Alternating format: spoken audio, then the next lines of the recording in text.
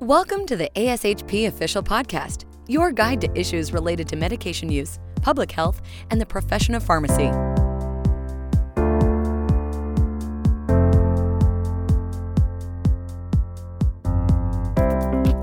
Hi everyone, Vicki Bassaliga here. Thanks for listening in to today's COVID-19 podcast. Today's featured podcast is from a COVID-19 webinar recorded earlier that you may have missed or may want to hear again. So let's listen in as our content matter experts share their experiences and recommendations for optimal patient care and operational strategies. Thanks for listening, and be sure to subscribe to ASHP's podcasts.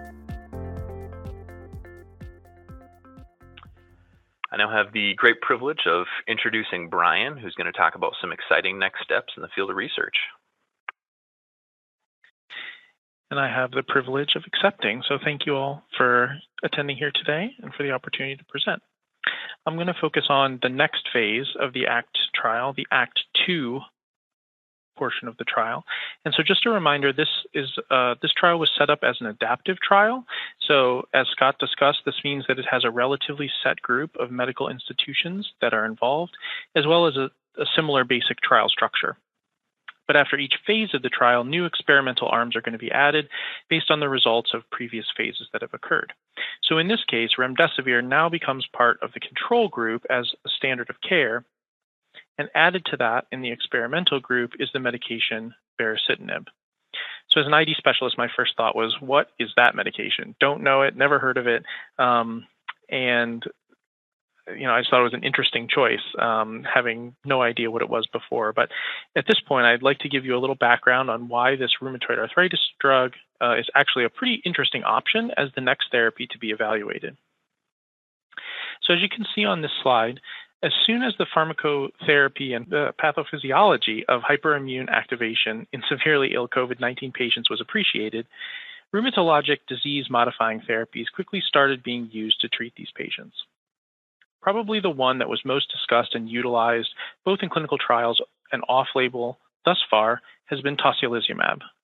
This is an anti-IL-6 receptor monoclonal antibody.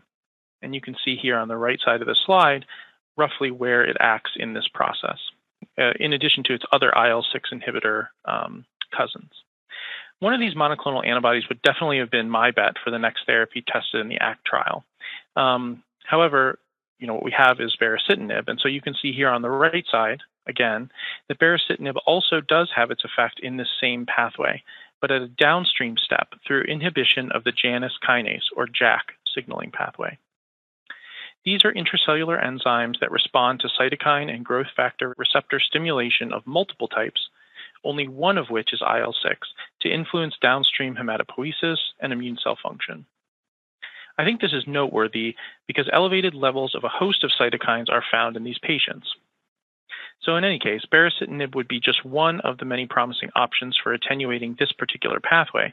But with respect to baricitinib, that's just one part of the story.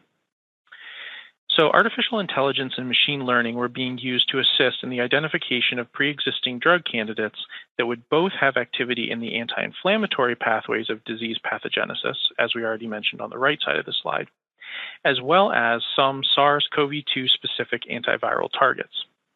And one of the antiviral targets identified early on was AP2-associated protein kinase 1, or AAK1. Again, on the far left side of the slide in this case, you'll see that.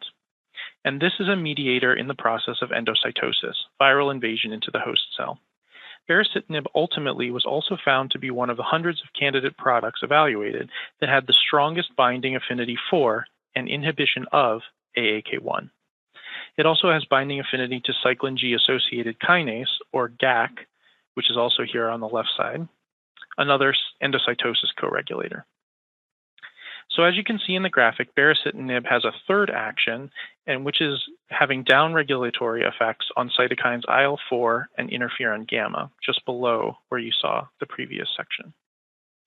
This is particularly important later in the process of SARS-CoV-2 infection. While ACE2 is used as a co-receptor for viral invasion in the initial stages of infection, ACE2 also has a protective effect against lung injury inflicted by the activation of the renin-angiotensin system in the later stages of tissue injury. Therefore, blocking downregulation of ACE2 later in the disease pathogenesis may be beneficial in avoiding progression of pneumonia. So after all this, we see that this medication has pretty promising potential activity in 3 individual distinct phases of COVID-19 infection. So I just wanted to spend a minute to familiarize you with the basic pharmacologic characteristics of baricitinib, if like me, you're also pretty unfamiliar with this medication. In the event that it does end up being found to be an effective agent in this new phase of the clinical trial, all of you who decided to call in today are going to have a little leg up on your colleagues who are scrambling around for information like this. So one key piece to note is that the dosing regimens typically studied for RA have already been shown in vitro and in modeling studies to have the physiological effects on signaling pathways discussed in the previous slide, which we can't really often say for many of the other therapies that have so far been repurposed for COVID-19. You'll see here that the dosing regimens that have been studied, 2 milligrams in combination with methotrexate for rheumatoid arthritis, that's the FDA-approved dosing regimen. There was also a dosing regimen of 4 milligrams that was also studied. It was shown to have relatively similar efficacy with the 2 milligram dose, but was associated with a number of different rates of adverse effects that were higher. So hence the 2 milligram dose was what was moved forward with respect to FDA approval. However, 4 milligram doses had been studied and continue to be studied for autoimmune indications. Most of the PK/PD parameters are quite favorable with this therapy, as you'll see: bioavailability, minimal effect either way on the CYP system, etc. In terms of renal elimination, dose adjustment for chronic therapy in RA is done with creatinine clearances less than 60, and the drug is not recommended with a creatinine clearance less than 30. As you'll see in the clinical trial, only the latter recommendation is being maintained due to the relatively short duration of therapy that's being proposed for COVID-19. While we're mentioning the relatively short duration, it's noteworthy that the half-life of baricitinib is around 12 hours, and approximately 90% of medication is eliminated within 24 hours. I think you'll likely agree this is a relatively favorable medication from a pharmacologic perspective, especially if it's being utilized for combination therapy, as in the ACT trial, with its minimal drug interaction potential. There's a number of notable black box warnings that exist with baricitinib, and particularly some that are relevant from a COVID-19 perspective. Many of these adverse events described with baricitinib therapy have manifest at higher rates with the 4 milligram dose compared to 2 milligrams, as mentioned earlier, specifically those including herpes zoster, malignancies, and VTE. Increased rates of VTE are particularly notable, specifically at the 4 milligram dose, although overall absolute incidence has been shown to be fairly low. At the higher end in studies, up to 2 VTEs for every 100 person years of follow-up overall. So on the plus side, we're again only giving this medication for a short duration of therapy in this case, and it has a short half-life, as we've discussed, instead of indefinitely, as we might with RA. So at the same time, COVID-19 disease itself clearly sets patients up in a hypercoagulable state, as we've discussed and Logan detailed. So this is an adverse event clearly worth considerable attention and monitoring as we move forward. I want to quickly introduce you to the one clinical report that's been published to date on baricitinib. Now, I have no intention of either hyping it or taking the time to fully tear apart a study with only 24 patients. It just is what it is. But this is just to show that there are some minimal clinical data in addition to all the hypothetical information that I've presented thus far. In this report, all patients had relatively mild disease with less than 7 days from symptom onset and couldn't have been ventilated at the time of enrollment.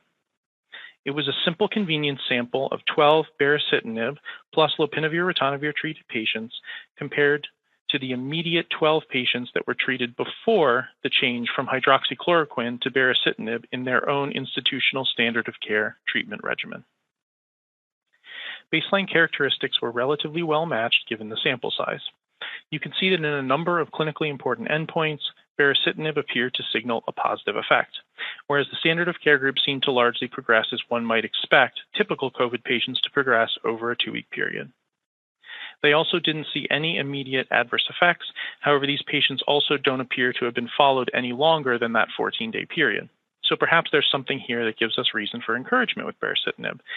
There's currently 9 additional active registered trials in addition to ACT2 that are ongoing with baricitinib, and I'd like to reintroduce the ACT2 trial now. So again, a reminder, ACT2 is the next phase of the NIH adaptive clinical trial. which now has remdesivir in the control group, compared with remdesivir plus baricitinib. Note, baricitinib again being given at the higher 4 milligram dose in the experimental group. The inclusion criteria and planned sample size are listed on the left, and they're consistent with the approach from Act 1. In both groups, remdesivir is being given for up to 10 days of therapy or stopped upon discharge, and baricitinib is being given for 14 days or similarly stopped upon discharge. You can see that the time points planned for follow-up assessment are listed 15, 22, and 29 days, as well as the clinical endpoints that are being proposed for Act 2 below the graph. All of these are fairly similar in structure to those that were used in Act 1. For the primary endpoint, they're looking for that movement down into levels 6 or below that Scott described earlier. Finally, I just want to highlight the expansion of exclusion criteria in Act 2 that are necessary due to the potential adverse effects or confounding aspects of including baricitinib or really any immune modulating therapy in a trial like this. Leukopenias, other immunosuppressive therapies, concern for those susceptible to the adverse effects already mentioned of VTEs and other infectious processes. I'd like you to take away that despite any promise that baricitinib may appear to have, I wouldn't be prescribing this currently off-label to any of my COVID patients, because the proper place for investigation and monitoring is in the context of a structured and well-designed clinical trial, and I think that this slide helps to make that pretty clear. So with that, I think we're all done, and I think we'll be excited to take any questions that you might have.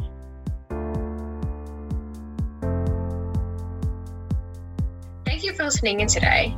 For more information, please be sure to check out the ASHP COVID-19 Resource Center at ashp.org/COVID-19. Thank you for listening to ASHP Official, the voice of pharmacists advancing healthcare.